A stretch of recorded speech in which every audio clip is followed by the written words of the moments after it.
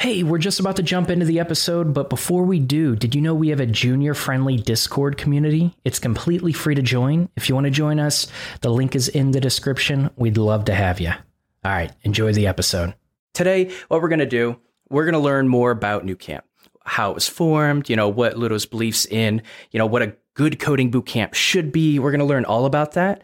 And then we're actually going to touch on some of the things that the previous guests have mentioned and hopefully wrap up with some really helpful and useful feedback for aspiring developers.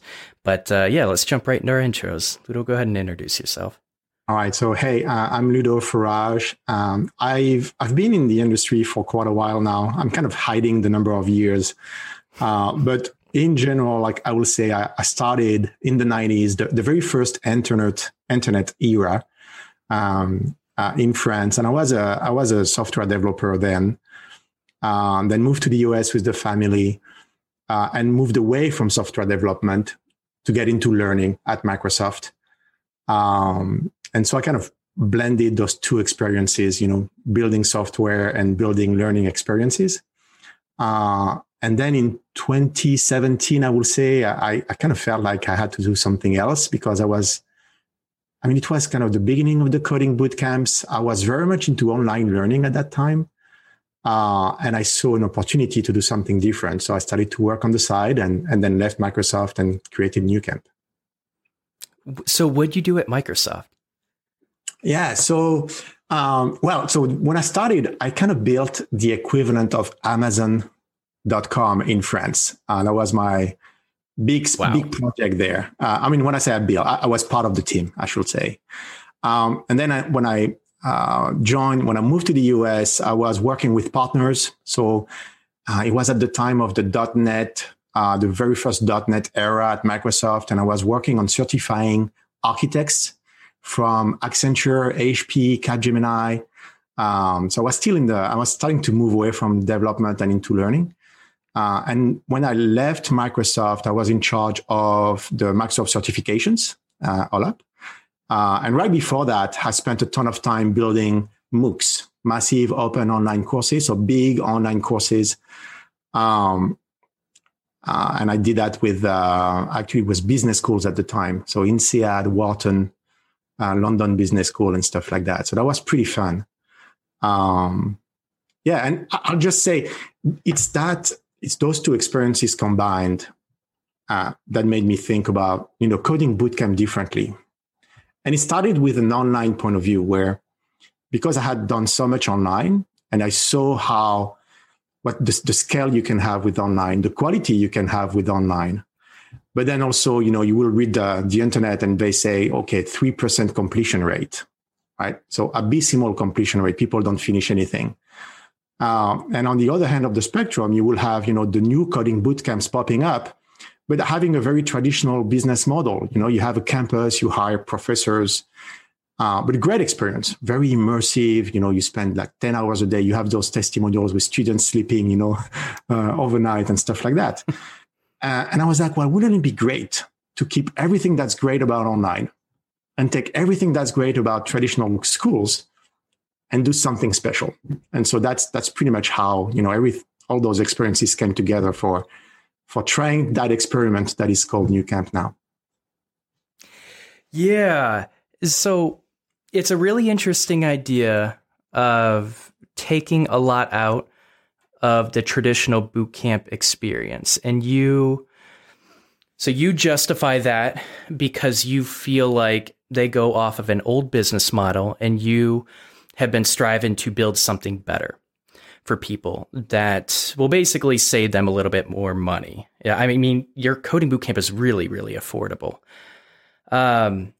So I think like my main question, when we've been talking back and forth is, what have you taken out to be able to keep your tuition so low? Yeah. So, and it started with the tuition, right? So the first decision was, it has to be, we have that term commoditized, where if it's a business, that requires $15,000 per student, the traditional business, and if we want to democratize access to pretty much everyone, not those who just have $15,000, then you really have to think about a drastic change in terms of price point. And every other decision then has to support that. So you're right. You have to look into, okay, how do you actually get to that? The very first thing was, well, the business model is going to have different, and it can't be in person. So the decision it cannot be full-time. It can be in person, but it cannot be full-time. And so that decision to really offer a part-time experience first came because of price constraint. Because with full-time means you're going to have to host students 8 hours a day.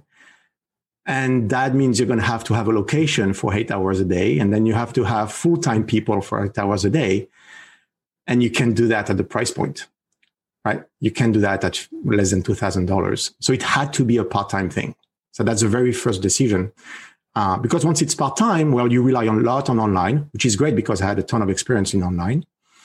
And you don't have to rent, expensive campuses, and you don't have to hire that many full-time professors or instructors, etc. So that's the first thing we did. And then the other thing that we did was, well, now that we're not full-time, we don't have to hire full-time instructors. We can actually hire contractors, part-time instructors. And we didn't realize just yet that this will turn into kind of a mission statement, and that will turn into something that people will be attracted to because of the good that it creates, right? And so I've heard on your podcast students saying how much they saw our instructors being there not just for the money, but being there because they cared. Well, we didn't think about it this way at first, right? It wasn't, we're going to only get those people who care about it. It was just, it had to be this way. Because we don't have a ton of money to, give around. And we're not looking for full-time. So it has to be those software engineers that do care about helping their next kin to join. So it was kind of a decision that was forced on us, which was great ultimately, right? And when you look at, the industry at large, you see all those open source projects that tells you there's actually an appetite for that. There is a crowd out there of talented software engineers who are going to give away their time for almost free, right? Open source contribution. So no, for us, it's not free, but it's not a significant paycheck, I would say. But the main decision actually we had to really implement, and that's why actually I spent myself so much time back doing engineering, is we had to automate a ton of processes that will otherwise require full-time employees. Or we had to get rid of some of those, like admissions. No, we don't have admissions. Salespeople, we don't have salespeople, right? We don't have to pay a salesperson a percentage of the registration fee. Everything is automated, from the website registration to how we place students with their instructors. And so underneath all that, there's actually, we're kind of saying we're a tech company as well, right? We had to build our own platform to really look at kind of the life cycle of a student with us and automate in a way that you can think of a marketplace. Automate instructors, workshop locations, because we're still in person, on Saturdays before COVID. And then our course content and our students. So that's kind of the magic formula we had to we had to actually implement. And some of it is cutting things, but some of it is just doing things differently. Okay. I'm processing that a little bit. So, okay, no, I'm going to ask that later. Okay, so you cut sales. One question I have is, how do you bring in new students? How do you get Nucamp out there? And we had mentioned, one of the reasons that you're coming onto this podcast, this is a good idea, like going on to different podcasts and talking to different people that can get your name out there. Is this what you do to get your name out there, or what else? Yeah. So it's like most startups, it starts with, digital marketing and digital advertising. So we have our ads on Facebook and Google. But then we count a lot on word of mouth, referrals, contributing to forums. Like I saw your your podcast linked on Career Karma, for example. And so I'm making sure that our students are there as well. But yeah, it's mostly that. It's the way people find us is mainly through marketing, not sales. So we are, from a technical term, if you think of a startup, we are a 100% marketing driven organization. Okay. That's interesting because, I've heard just different experiences between kind of launching a startup and depending on things like Facebook ads, things like Twitter ads. And I've definitely gotten mixed reviews on that. But it sounds like it's been working out to at least get that initial start for your coding bootcamp. Yeah. And the fear is totally understandable. It is scary to think that your business relies on two companies at the end of the day, right? And sometimes you're going to see in the news a company that says, well, Facebook just closed my account and I don't know why. And you're like, oh, crap. What if that happened to us? And we had a scare like that. Like I remember 2 months ago, we received notice that our account was closed. It was a bug on Facebook's end, but it was closed for like 12 hours. And you're like, okay. Yeah, I'd be scared. Yeah, it is scary. Okay, interesting. Well, okay, so I think one of the important things that you mentioned is the no barrier to entry. You take in pretty much all students, and I think there are pros and cons to that. Kind of what I want to start out with, what are some of the pros that you feel that brings to your coding bootcamp? The pro for me was everything that we do needs to align to our mission, right? We talked about the authenticity of what you're trying to do. What we're trying to do with Nucamp, we also want it to be 100% authentic. And so it will be against the model to try to be available to everyone and yet have criteria for actually allowing someone to come in.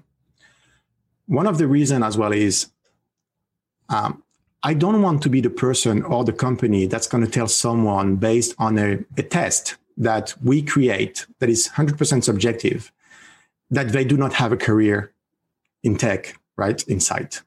I think that's unfair. And I will be against categorizing or putting people in boxes, right, after a first review of something.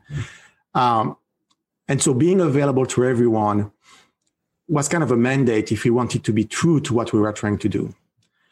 Now, the challenge, of course, is you get someone who's not prepared, who's going to fail like day 3 because they're not ready to do what needs to be done. And so for that, what we're trying to do is we're informing them.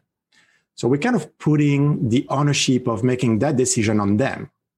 And it's kind of also aligned to our mission because we want to trust someone. Right? We want to make sure that we're not going to make the decision for you, but we're going to give you the information you need to make your own decision.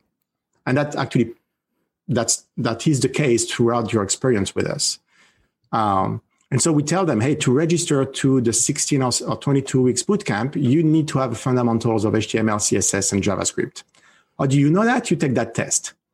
If you don't get to 85% correct answer, you should not be registering to this bootcamp. You should start with the 4 weeks, or you should learn online. There's nothing wrong about learning those fundamentals online, right? And we say, hey, buy a $10 Udemy course, spend 1 month, 2 months learning those fundamentals, and then take the test again and register. Now, what's true is sometimes we do see people who registered even though they didn't pass. And what happens is a week, 2 weeks in, they're going to be like, doesn't work for me. Can I go back to the fundamentals? And then we help them. We drop them from the full stack. They go back at the start. Or they say, sorry, I need to quit. And then we give them the refund. So it's that kind of deal. Are the fundamentals required before you go into the coding bootcamp? No, we tell them it's one way for you to get the fundamentals of HTML, CSS, and JavaScript. But if the requirement is to actually not even a requirement, but we want you to get to that 85% success rate, right? No matter how you got there. And we kind of trust you that you're not going to cheat on the test either. So, yeah. Okay. So I love this mission that you constantly challenge yourself. Should the student really not be let in? Should we really deny that person access to becoming a software engineer? I love that mission. Now, it wouldn't be my podcast, if I didn't challenge that. Yeah. So feedback from some of your students had mentioned they had wished, because it sounds like you go over the right technologies and you're teaching the right things, but some of your students that did review the coding bootcamp, they felt like they really couldn't grasp the content they were learning, and they had wished that they had learned more fundamentals before they entered the coding bootcamp. Mm-hmm. And that was definitely one piece of feedback. So when you talk about this idea of not letting someone in because of a test score, my question to you is, what do you think about the idea of not letting them in just yet and providing them a free resource? And it might just take 2 weeks to study that before you do let them in. They would still have access. They'd still have that path to become a software engineer. What are your thoughts on that? Yeah. So there's a few things that I could unpack. So on not knowing enough, we do struggle with that in our curriculum. And I think I remember being mentioned CSS and JavaScript being the two ones that students may wish to know more. Right now, our full stack is 22 weeks. And we've actually, over the month, kind of expanded the amount of JavaScript that we cover. So we have actually reduced Bootstrap to replace Bootstrap and add JavaScript. So we have a total of almost 5 weeks of JavaScript between the end of Bootstrap, the beginning of React. But if we wanted to go beyond that, we will have to have a full-on JavaScript course in the middle, which will then expand the length of the bootcamp. And so we haven't made that jump yet, right? So that's one aspect where you always, there's a trade-off of the length of the bootcamp, how much time people are willing to actually stay, how much money they are willing to spend. Because if we had another 5 weeks, then the price point will be different as well. Mm-hmm. And then the question, okay, can we go by with what we have and just tweak it so that it addresses a little bit more of what's needed? So there's that. On the free course, the thought was the world doesn't need a new free course from Nucamp right now. So yes, absolutely, go take a free course. There's a ton of great stuff out there for free, almost free, Coursera, Udemy, you name it. Even our competitors offering free, right? So yeah, absolutely go do that. And we think that 85% threshold is actually pretty good, right? If you get to that 85%, no matter how, you are in pretty solid shape. I mean, it talks about CSS, it talks a lot about JavaScript, DOM manipulation directly in JavaScript, which is kind of the fundamental of everything. And so, yeah, that's kind of how we think about it. Interesting. So, and I was thinking about this as well. So 22 weeks. So I reviewed a lot of coding boot camps, and this is something that I've studied for a long time. And on average, I feel like to be able to help students feel more comfortable with the fundamentals, generally a part-time program is going to be about 6 months. And a full-time program, full immersive, is going to be about 3 months. So you're offering something for cheaper, and you have to, you just have to cut things to be able to make that happen. And so, if you look at my video and you look at the comments, the one recommendation that I'm giving people, I'm suggesting Nucamp that are interested in it. But I'm saying that you're really going to benefit from a coding bootcamp that is this affordable if you supplement that information. And that might mean studying more fundamentals. Like you said, there are tons of free and super cheap courses. Do you feel like, because this is some of the main feedback that I got, do you feel like that would be good advice to give prospect students? Absolutely, 100%. Actually, we have some data on that. 50%, the last time I looked at it, 50% of our students did start online, by teaching themselves online. And it's definitely the right path, no matter what you want to do or how you want to do it. Because yes, you're going to learn the fundamentals, but you're also going to learn if you enjoy that. Yeah. You're going to learn, right? And so, and we don't necessarily, we're not very direct about that with prospective students before I register. We don't tell them, hey, you should have spent a year learning on your own or 6 months learning on your own before coming to us. But definitely, that will be the advice, because you're gonna really have a good sense of what it means to be a developer. And I go back to that. Do you like it? Do you really actually the process of not just learning, but really, debugging? You have students going on and on and on about, their debugging experience. And so, yeah, you'll learn the fundamentals, but you'll learn if that's something you actually want to pursue. So absolutely, yeah. Okay. You mentioned the idea that you don't really bring it up to prospect students, and I can understand that's a really tricky thing to bring up too. But the way I've seen a lot of coding boot camps do it is your coding boot camp is a little bit different. It's a no barrier to entry. You would really have to think about how you market that, because at the end of the day, it's important that you do market that well. But as long as you are willing to give that recommendation for students, I personally would have signed up for something like Nucamp, because I paid a lot of money for the coding boot camp that I went to, and I didn't have a lot of money at the time. And I wish there was a code. One thing I didn't know was all I needed was for a coding boot camp to teach me how to learn. I needed a guide, just like some sort of guide. And then I could have learned things on my own, because I was learning things on my own for like a year and a half before I decided maybe I don't know what I'm doing. But really, I just needed that guide. And if I could have gotten or paid much less for that and studied just a little bit on my own, I would have been just as well off with being competitive in the developer market. It's something I wish I would have had access to, but I am happy with my coding bootcamp. Shout out to Full Stack Academy. They changed my entire life, but I really do see Nucamp as a really valid option, especially in these times where the market continues to be a little bit more oversaturated and the economy's going down. Something affordable like Nucamp, I think, is going to be extremely competitive. And I can already see coding boot camps kind of, they're trimming down who they let in. And I've done a couple more reviews that are upcoming, but they've kind of lowered on the quality of what they offer. And people are coming in with all different skill levels. And I think coding boot camps are realizing they're not as competitive because they're still priced pre-COVID. Yeah. So I think you have a competitive advantage just because of COVID. Okay, we won't go more into that. But I love that it's so affordable, and that's what we need right now. And that's why it's so interesting.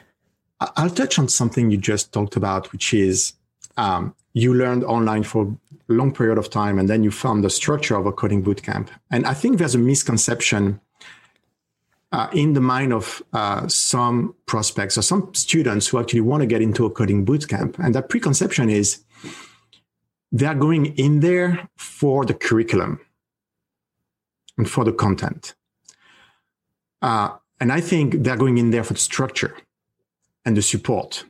And the reason why I'm saying that is most coding bootcamp are going to have a good, okay, sometimes great curriculum, right? Ours is whatever, you name it. I'm not going to mention, I'm pretty proud of what we do, but there's so much competition in just the content itself that I bet you can find a fantastic, better curriculum out there for free online.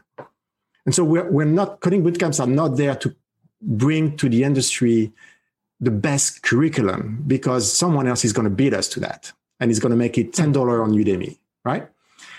And so if you're just looking for the best curriculum, go on Udemy, do the $10, great. Really, why you want to go to a coding bootcamp is because of the additional services, the wrapper around the content. And the wrapper is the structure, your classmates, the tutor, the instructor, the career services, everything, right? Everything that gives you that path, right? You said you spent a year and a half, and then 3 months in a coding bootcamp. And those 3 months were very, week by week, day by day, you know exactly what you're going to do. when you're kind of hesitating for a year and a half. Okay, what am I going to do next month? And maybe you take a month where you don't do anything. So I think, and it was, I say that because it was interesting for us at the very beginning. We did not have our own curriculum. We were still bootstrapping. And that was a conscious, actually, I thought we were going to be able to just continue like that without our own curriculum, because I truly believed that the value of what we were offering was not in the curriculum. It was in everything else. But students couldn't fathom that. We got feedback saying, wow, that curriculum, I could have just paid it $10 online. Why am I here? So of course you don't want to fight, right? You don't want to fight that sentiment. So we built our own curriculum, and it's pretty good. But I'm still a believer that at the end of the day, you should not join a bootcamp because of its curriculum. That's for everything else. That's a really interesting perspective. When I quit my developer job to start my own company, I had gone back and forth whether I should offer paid coaching, kind of start to finish, starting just learning how to code to being able to be competitive in the market. And I thought about that a lot. And there are so many platforms out there that have really good curriculums, better than I could design. And I was thinking, like, why in the world would I ever create that? It takes so much time to create and revise a curriculum. But like you said, it's hard to convince people, because I do agree with you. It's not about the curriculum. You can get that for super cheap. It's about the support that you get and the guidance you get from professionals in the industry. And sometimes it's a hard sale. So I can see why you kind of like built out your own curriculum. That failed. Yeah, that failed miserably. That failed. Yeah. That's an interesting discovery. Okay. So it's about the instructors. It's about the support that you provide, and just to make sure that everyone is on the right track. They're following through with learning. They're not taking that month off, like you mentioned, and they have like professionals that they can trust. I think it's that advice from professionals of people they can trust to make sure that they're going in the right direction. So it's good to know like how you prioritize Nucamp, and that's really interesting. Okay, so let's go over some more feedback, because I really like some of your responses to this. So you had mentioned Bootstrap. You're minimizing Bootstrap potentially to put in more JavaScript. Some of the feedback that I got was your students wished that you had gone more into custom CSS, that you spent too much time on Bootstrap, and they weren't prepared for some of the questions or getting into the industry with that CSS. So what's your response to that? Yeah. I think so. It's a fair point. We do spend a week and a half on CSS in the small 4 weeks bootcamp, but we don't really touch CSS that much afterwards. And then we spend 4 weeks now on Bootstrap.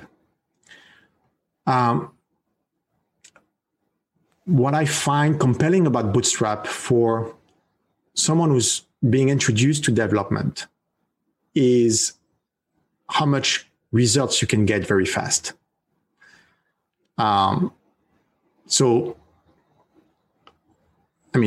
Students really enjoy that first module because, they can build a website, make it responsive, using classes and stuff. And the feeling is great.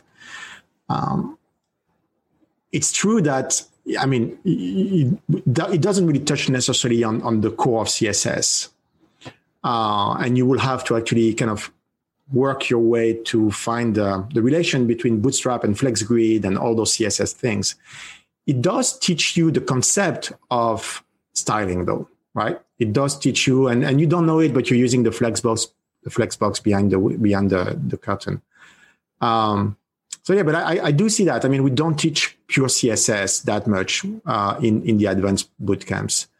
And I don't know that I will change it necessarily. I don't know that I would change it necessarily. Because then we take Bootstrap and we do React Strap, React Bootstrap. And so you take that knowledge and you apply it to React. It's a nice continuum, I would say. There are conversations right now some instructors are saying, hey, how about Tailwind, right? Why don't we do that instead? And I don't know, I'm like many of those decisions, by the way, I try to not take those in a haste. So I'm waiting for, enough people to yell at her, say, we need Tailwind or we need custom CSS before kind of doing anything. But no, not doing anything, but I'll monitor the conversation. I'll see what's going on. Mine, who's on our team doing content, will actually also, check out what's happening in the industry. And at some point we'll make a move if it warrants it. Yeah. Okay. Yeah. And I did check out, I appreciate the invite to Slack and kind of explored some conversations. And one thing I can say, I'm not going to go into anything specific, but you guys definitely care about industry standards. You care about what's going to make your developers as marketable as they possibly can be. And I saw you being very cautious about changing the curriculum based on even just a few requests. And I think you should be. I think it's important that you be, because I don't know how many times I've been told whenever I'm like doing a tutorial, I should be doing this, I should be using this framework. And I think developers are just fascinated with a lot of the technologies coming out. I get it. But I think you need a stable, marketable skill set. I think that's important. Now, the reason why I'm asking you about CSS and why I think it might be worth to invest a little bit more, because the feedback that was given was the people coming out of your coding bootcamp felt weaker on the back end and much stronger on the front end. And so, in my opinion, every coding bootcamp offers a full stack curriculum. Most coding bootcamps are stronger on the back end, where in reality, I think it's easier to get a front end position when you kind of come out of a coding bootcamp, at least in the United States and a lot of states that I looked at. And it might be worth looking at the data, but if you're producing good, strong, full stack developers that are front end focused, lacking CSS becomes more of a problem. So if they're strong with React, if they're strong with JavaScript, those are really competitive developers that are being introduced to the market. Yeah, it's a good point. And it connects to where we are right now with our curriculum. There's a big question mark right now we have on React Native. And when I think about changing the curriculum, I want to try as much as possible to not expand it, add more weeks, make it more expensive. I'm trying to think about, okay, what do we swap out, right? And so React Native right now, there's the magic of, you take your website, you make it a mobile app, and it's like, wow, you can do that. But it's also so painful to teach. And I think it was Jeremy who was talking about all the problems he had with his Android environment that kept crashing. I mean, we see that every course, right? Students are so painful. That's also when you need a big machine, right, to run all those things at the same time. So the question mark we have, and we're not close to making any decision, is, okay, do we really want to teach React Native, or should we take those 4 weeks that we have there and do something else with them? And so you're right, that could be that something else could be, what about we just spend time on CSS? Well, what about we do 2 weeks CSS, 2 weeks JavaScript? But this is kind of, that's kind of the world we're in, where we're like, okay, how do we balance all those things so that it makes sense? And listening to to the input of others. Okay. I'm definitely going to check back with Nucamp and see if you do update your curriculum, because I'm really curious which direction you go with it. Yeah. Huh. Okay. I do have to ask this. Why React Native? I didn't expect to hear that. Do you feel like do you feel like there are a lot of React Native positions popping up for people that also have skills as a web developer? Well, building mobile apps is a huge market, right? And tons of startups are thinking mobile first and apps first. And so when we we had that 22 weeks. And by the way, we started with Angular and Ionic. And so we had that, that continuum of website turns into a mobile app for that same reason. And so when we moved over to React, we're like, okay, well, it's going to be React Native next. We didn't think too much about challenging ourselves at that point. Maybe we should have. Maybe we should not have said, okay, Ionic turns into React Native. Maybe we should have been more critical of the flow. And the foundation of that was just, there's a ton of, not necessarily on React Native, but there's a ton of need for building mobile apps, period. And so React Native is one framework to do that. Okay. Yeah. Okay, it gives me some insight into your thought process. I guess this is just my opinion. And of course, you need to go with whatever you've talked about. I think Nucamp has the potential to produce really solid web developers. And I think we've had conversations about supplementing certain things and potentially refocusing the curriculum on certain things. I wonder if a jump to React Native is too soon without really solidifying some of these other concerns. Oh, it's a great point you're making, because yes, potentially, if you're thinking about it from CSS and JavaScript standpoint. No, if you're thinking about it from a React Redux standpoint. Because what we're seeing actually is our student, and we actually have a video on the platform of a student that says, in the week where we introduce Redux, the student says, you're not going to get it. It's going to be very hard to comprehend what we're trying to do here. But I'm in React Native right now, and I'm starting to see the light. And I'm starting to actually have the light bulb moment come in when I do Redux in React Native.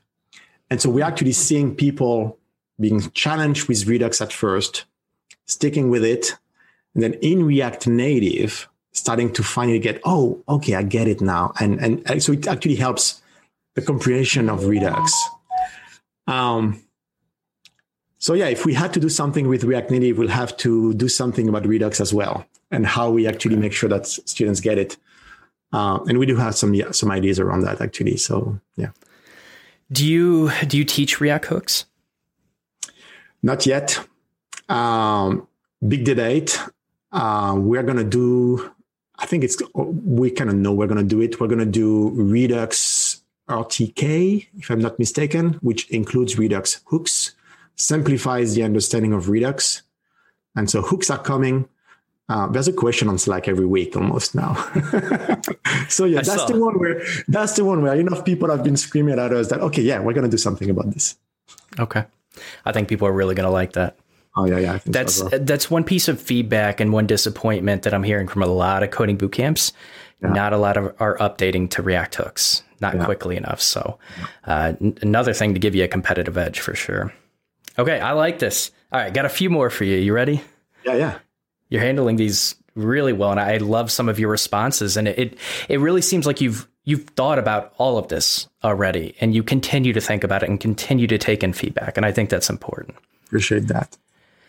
All right. So big thing is you made Git optional.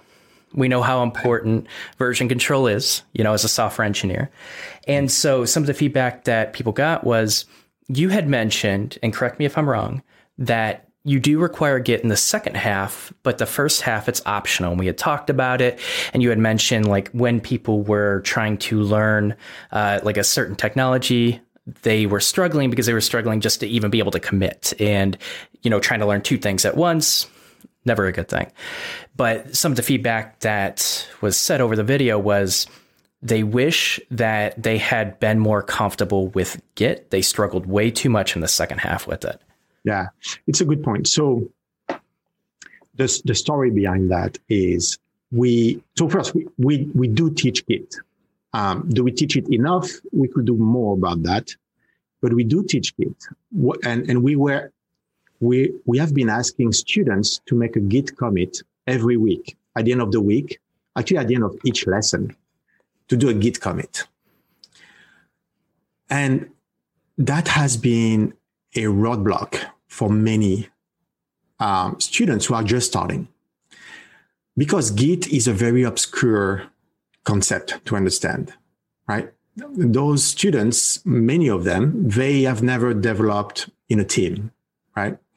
They've never developed, and so they don't really understand what a commit is about. What is a push? What does it do? Why do I need it? And then some of them, and we have actually found a fix for that, they will do a Git init at the root of their hard drive. You imagine what that does? Mm-hmm. And so we will actually see those students who are just starting week one, bootstrap, on the path to be a student with us for 22 weeks. And they would do a mental blocking on Git. And we're like, it's not worth it. We can't have that person just fail and, be completely exasperated by Git, because we really wanted that person to learn to code. Git can come later. That was the thought, right? That's the thought process. And so right now the state is we do teach Git, but we mark that the Git commit at the end of each lesson is optional. So we don't force them to go that step. I think what we need to do better is when we're actually ready to force Git, that's when I think we need to do a better job of, hey, it used to be optional to do a commit. It's not anymore. And maybe we need to then supplement. Maybe we need to re-explain Git at that moment. I think that's what's happening here, because Git, in our mind, Git is not optional, right? And in the curriculum's mind, Git is not optional. It's there. We teach it. But I think students look at it and say, oh, I don't need to do the commit, therefore it is optional. And that's not exactly what we were going for. So yeah, that's helpful because I think we need to, when we do that pivot back to, okay, it's mandatory, we need to do a better job at it. I really like the fact that you're not forcing it in the beginning, because they don't have the context. And I think it's helpful to learn something new when you have the context of why you should learn it. Yeah. And so you've recognized maybe that's not right for the beginning, and you pretty much just nailed the solution that I was probably going to recommend. Right when you start forcing it, kind of just do a little intro on it again, whatever they need to be able to commit. I think merge conflicts, people are just going to get comfortable with those once they happen. Yeah. And that can be a teaching moment, but I think you have the right mindset for that. I think that'll go really well. Let's see. Okay. This one I was really curious about. Okay. So another piece of feedback. Yeah. They wanted to have more of a portfolio of projects. And so a couple things, one student mentioned that, at the end they had the same project redone 4 times as they were learning something new. I believe it was mentioned that there were 1 or 2 portfolio projects that were optional. So what do you think about that? I know you kind of had some ideas. Yeah. So, well, let me tell you a personal story first. Perfect. When I first started, Nucamp, and I got into the coding bootcamp industry, I misunderstood what project portfolio meant. I think the definition of project portfolio is you want to have a website that shows your portfolio of projects. Is that your understanding of what a project portfolio is? Yes. Yeah. For me, a project portfolio was the actual portfolio of projects, not the website. The actual projects you will put there.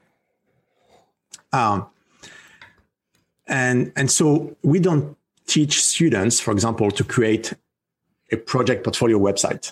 Right? They can have one if they want. They can build it in Bootstrap or whatever, but that's not the point that we're going at. So we do teach them one project.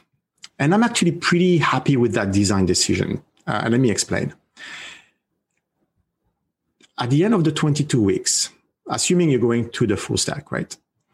You will have built a real world application, website, mobile app, backend, that will be a cohesive collection of, 50 pages of code, of HTML, of REST APIs, something that kind of makes sense altogether, right? And you build it every week. So when students actually talk about, hey, do we do projects? Sometimes I answer, you have a project every week. You work on it on the Saturday.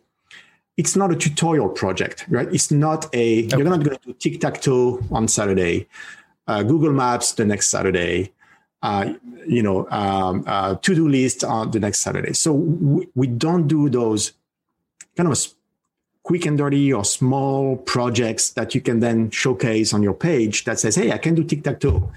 We're not going for that. We're going for a real enterprise scale or startup scale application that you build over 22 weeks. And so you build it with Bootstrap first. And it's responsive, it has forms, but it does nothing, right? I mean, the forms go nowhere. And then you're going to add React. And we introduced now JSON, light server JSON, so you can actually manipulate data. You handle ratings, you store. And so you had the complexity of managing React. We introduced state. And so now your project, that one project, the learning project, becomes more complex. And then we help you turn that one into a mobile app. So now that project really becomes a mobile app that you're going to deploy to the store, etc. And then we scrap the JSON file in the light server, and we allow you to actually communicate using REST APIs, MongoDB. You store it for real, and then we also help you to push it to the cloud. So that's what every student are going to learn. They're going to work on that, full-scale project. And then what is actually not optional is to follow exactly the same path on your own project. So week 1 of Bootstrap, we actually start by asking students to do a wireframe or actually create a business case. I think we start with create a business case for your project. What is it going to be about? And then think about the wireframes, right? What are going to be the feature, the functionalities, and they are following the path of the bootcamp, and they're applying what they learn in their learning project, which, by the way, is called Nucamp campsites, right? It's a fictitious campsite where you can reserve, rate campsites. And so they're applying that learning toward their own project. They can do that solo. We encourage group work. We have check-ins on the learning platform. And so I think we do a decent job around, pushing students to apply that knowledge to a project, not a portfolio page, but an actual project. Now, what we don't do enough with that, which is also a design decision, is we have deliberately asked instructor to actually stay away from those projects. Because this is kind of the other, aspect of our bootcamp. We want to be fair to everyone. And we are hiring and bringing instructors in who have a full-time job. We are committing to them that, hey, your commitment is going to be about 10 hours a week, right? That's going to be fair, right? You have 12 students maximum. They're in your care, but it's going to be a total of 10 hours a week. And we know if we open the door to students being incentivized or told that they can actually have their instructor debug, help with the project, we know it's going to be a time sink. We know, it's not going to be 10 hours anymore. And then instructors are going to come back to us and say, I can do this. Like, it's too much work, too much demand on me. And we don't really have a good solution for that right now. We would like to offer more support. And, the Slack community could be one. Working in a group could be one. But having way more hours dedicated to those students working on their projects, how they apply it, will have the price go through the roof, probably, right? And so it's one of those design decisions. You ask me, what do you cut? That's one thing where, if you need to debug your project, you may actually have an instructor who's really cool with you and he's going to do it with you, but we don't force that. We don't set that expectation.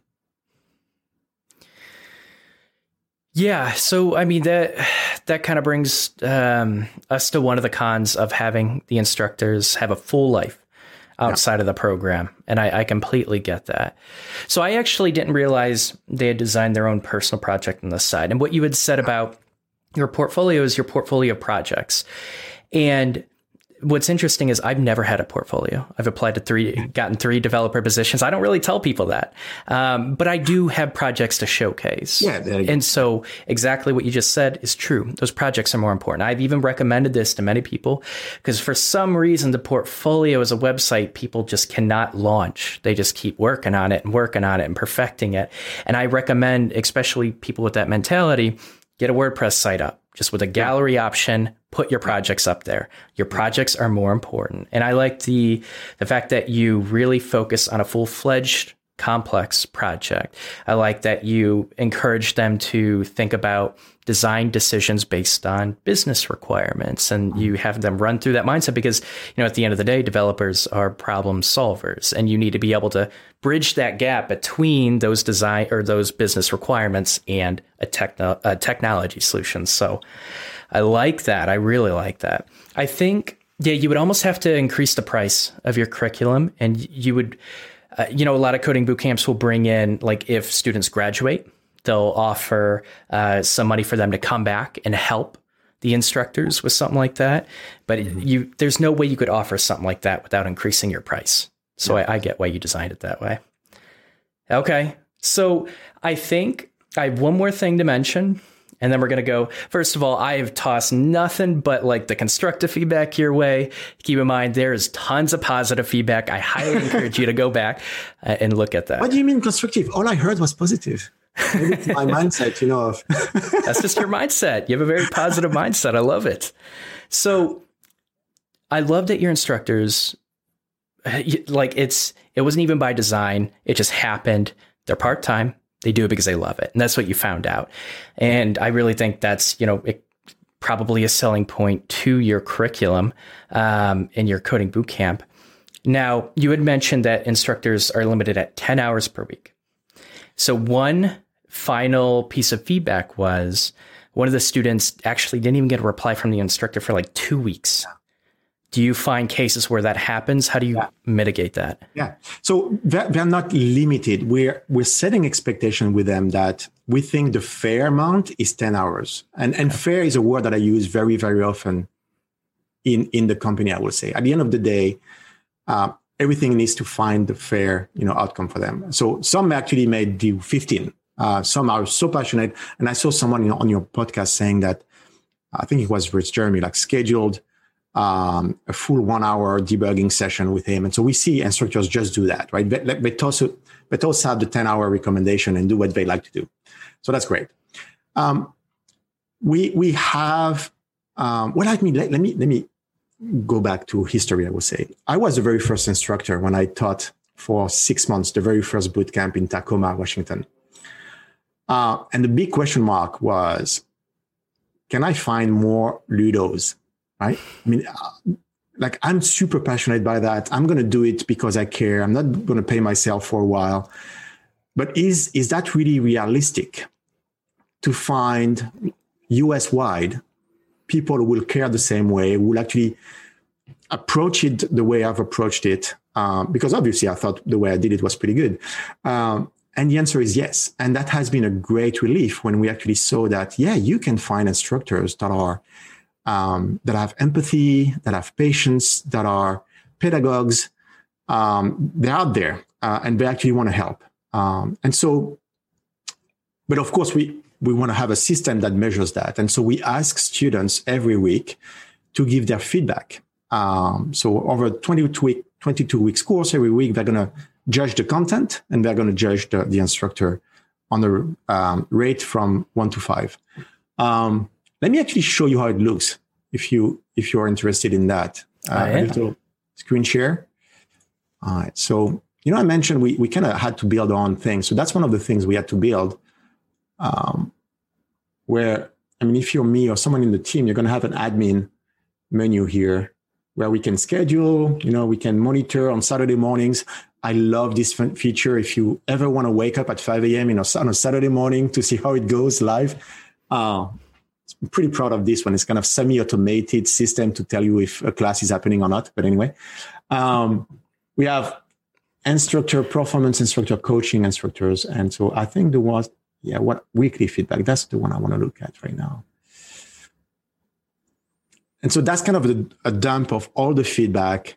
And then the instructor performance was kind of a summarized view of that, where every week on Wednesday, we're like, okay, these are the instructors who are below threshold, and our threshold is 4.2, or they haven't graded their assignments yet. And so we reach out to them then. There's a bit of a issue here, but we're getting, so this is what we've had so far. That's kind of a 5-week view, 5-week period. And so 103 instructors, above 1,000 students happening at the same time. And we haven't said that enough, but all of those students, they don't feel they're part of 1,000 people cohort. They're 12 students with one dedicated instructor, right? So it's very much the microcosm. Did I say that word? Okay. So anyway, and so you're seeing here that overall we have a 4.70 rating for instructors. That first score here is instructor. The second one is our content, 4.42. And then we can go into each module, right? Node or native. Let's pick Bootstrap. And so we look at that. Mine looks at that a lot because we're going to have the feedback here. I hope nothing is best professors I've ever had. So we have a contest of who's going to be the best instructor here. There you go. So Bootstrap has a 4.67 rating. Let me tell you what we face actually and what makes the system sometimes not reliable. So yeah, Rich is on par to be one of the best instructor here. And we have a few like that. But what we're seeing a lot actually, which is kind of a, how do I say that? It's a twist on that model. Students are appreciating the model so much to be with a dedicated instructor who's in the industry, only 12 students, that they're not truthful in their feedback. Say that again? It cut out just for a second. They're not truthful in their feedback. So they're going to give instructors sometimes a 4 or 5 when they actually think it's a 3. And so we know that because sometimes we get students write to us and say, oh, last Saturday wasn't really good. Like we had that happening and this was happening. And I'm not the only one thinking that. And then we go into the system and we look at the weekly rating. We're like, what do you mean? Like the rating is great. And so we have to tell students, for the whole thing to work, you have to be truthful and honest in your feedback, right? If you think the instructor didn't do such a great job, we need to know. And we tell them we can't act on just hearsay. It has to be in writing. We need to know what happened. So that's an interesting twist that we didn't expect, where maybe those ratings are slightly too high versus the actual perceived reality. I'm sure it's not too high. I mean, the delta is probably not a lot, but still, that's what we're saying right now. That's interesting. So you feel in general, so do you feel like it was because they were trying to protect that model that they love so much that they didn't want to rate it low? Or do you just feel like people in general don't speak up when they don't agree with something? So I don't know for sure. I haven't really had that conversation as to why. What I glanced, and it's my assumption, is overall students really appreciate what we're trying to do. And they'll be looking at all the negatives, potential negatives of what we're trying to do, and balance that with our mission, what we're offering them, the fact that we're so affordable, the fact that we're authentic, the fact that we trust them. And they'll be like, no, I'm not, like, you don't want to, you want to be nice to people. I want to be nice to people. And I think they want to be nice to us as well because of what we're trying to do here. And so it's a blessing and a curse, right? Yeah. Okay. Yeah, I guess you really just have to emphasize. I think I remember this with my coding bootcamp. I remember this being a problem, actually. And they really had to emphasize, my instructors were so honest that they had to emphasize, we want to hear, like, and you have to like really show that, or people don't say it. Yeah. Now that I'm thinking back, that's interesting. But so you have this rating system and you care, and you mentioned that you get the feedback like every week. Yeah. Yeah. Okay. We capture all the raw data. I have someone in my yard. I don't know if you can hear that. If you can't, fine. Okay. It's fine right now. Fine. Okay. Yeah. And on every Wednesday, we get a consolidated view where we aggregate the scores. And out of the 100 that you saw, we're going to work on maybe 4 instructors, maybe 3 instructors. And our next step, if there's something that needs to be attended to, is to actually assign an instructor coach to that instructor. right? Maybe it's the new instructor, he just started, needs to actually get some coaching. And very rarely do we have to actually let go as instructor. But that it has happened. It has happened in the past. But yeah, I think the turnover is very minimal. Usually, we see instructors wanting to come back and that kind of being repeat, instructors. And we're actually in the process of saying, you know what, if an instructor does it with us like 6 months straight, like a reason repeat for 6 months, maybe we should actually force that instructor to take a break. It's not healthy to have all your Saturday mornings booked, I like that. And so we're kind of starting to have that feeling like, hey, maybe actually we should kind of have a forced break. Like if you're an instructor, you really want to, take a breather, get your energy back up and then re-engage with students. Okay. Yeah, well, you make that decision, whatever works best for you. But that is really interesting because I have a friend that he volunteers for too much, and I can tell you, he is not someone that would tell you he needs a break. And so I do think that's worth investigating for sure. And you actually just, I think this is kind of recent, but you started doing career coaching, right? And so we started talking about that a little bit because, that's my business is coaching. And so you really solidified. So I'm interested to hear your perspective, but you solidified on 30 minutes. Let's narrow it down to 30 minutes because one of the pieces of feedback that I actually disagreed with on this one was he had wished that the session was like an hour. He wanted to talk about more. And I had kind of explained my perspective on I really like the idea of a 30-minute interview, but how did you come to that? Yeah, it's two dimensions, the typical ones. The one is the one you just described, which is 30 minutes forces you to be tight, forces you to cover one topic. And it's easy to squeeze into a schedule, right? So our coaches are our instructors, right? These are the same people. Okay. So that's one dimension. The other dimension is purely financial. We are not charging anything right now for those coaching sessions. So we're absorbing the cost. And just offering an hour session will be twice as expensive to us. So we said, hey, it makes perfect sense to start with 30 minutes.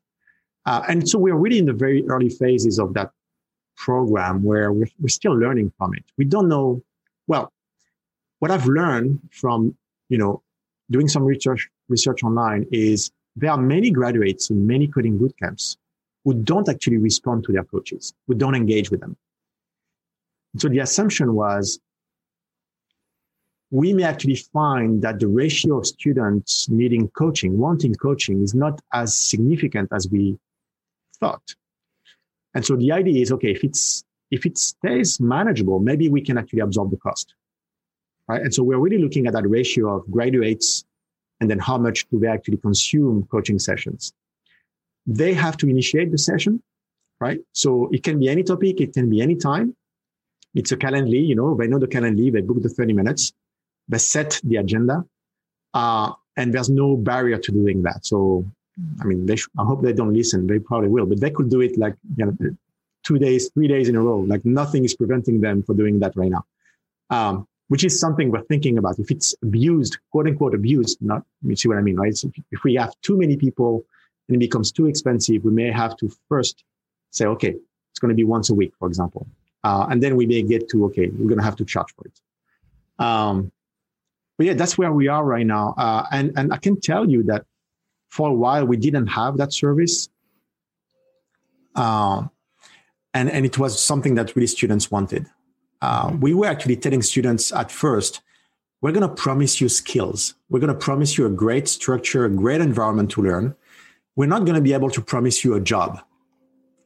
And, just like the curriculum is not what you're buying, this is not a great approach. Mm-hmm. That's not what students want to hear. And they want more than that. And so we really thought about, okay, what can we do that fits our model that will address that point? And as you said, coaching sessions with a person is super important. But I would say when I think about what you do, the big difference is being reactive versus proactive, right? And it's the depth at which you can go. Just like we we indicate, or we don't set expectations with our students or instructors that they're going to work together on the project portfolio.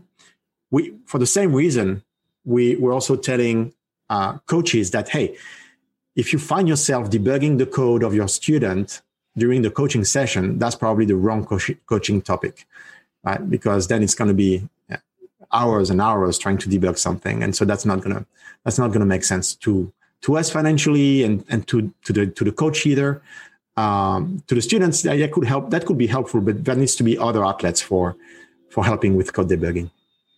Okay, I don't know any coding bootcamp that has their instructors actually coach the students. First of all, I love that you do that, but I think you have to draw that barrier of it's not technical.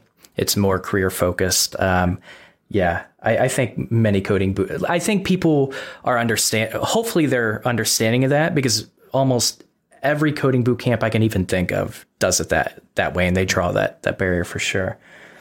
Okay. So I want to be conscientious of your time. This is really good. I got to pick your brain, and this is really interesting.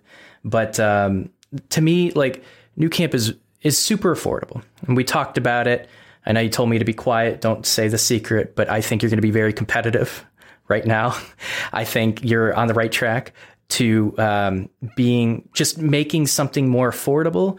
And like, I can see you really thinking about like the right things to cut out, because you have to make those trade-offs. You have to, for the price point. And I think one of the most important things is you're constantly reevaluating what you prioritize. And that is incredibly important. But I like the idea of Nucamp. Like I said, I would have seriously considered Nucamp back in the day if I knew that was an option. I know it wasn't in my local area, but I think it's really affordable. There are a couple things that I'm kind of questioning on whether it's going to be a positive or negative change for you with the direction that you're going. But you seem like someone that's going to be able to measure that and assess that correctly and just, revise that. And I think that's important. So I like the idea of Nucamp. I really appreciate you diving into this with me. I'm going to allow you to shout anything out, like if you have a promotion, anything like at the end. But before we do, I want to pick your brain one more time. So for aspiring developers, anyone watching this, especially considering a coding bootcamp, what would be like a final piece of advice you would have for them?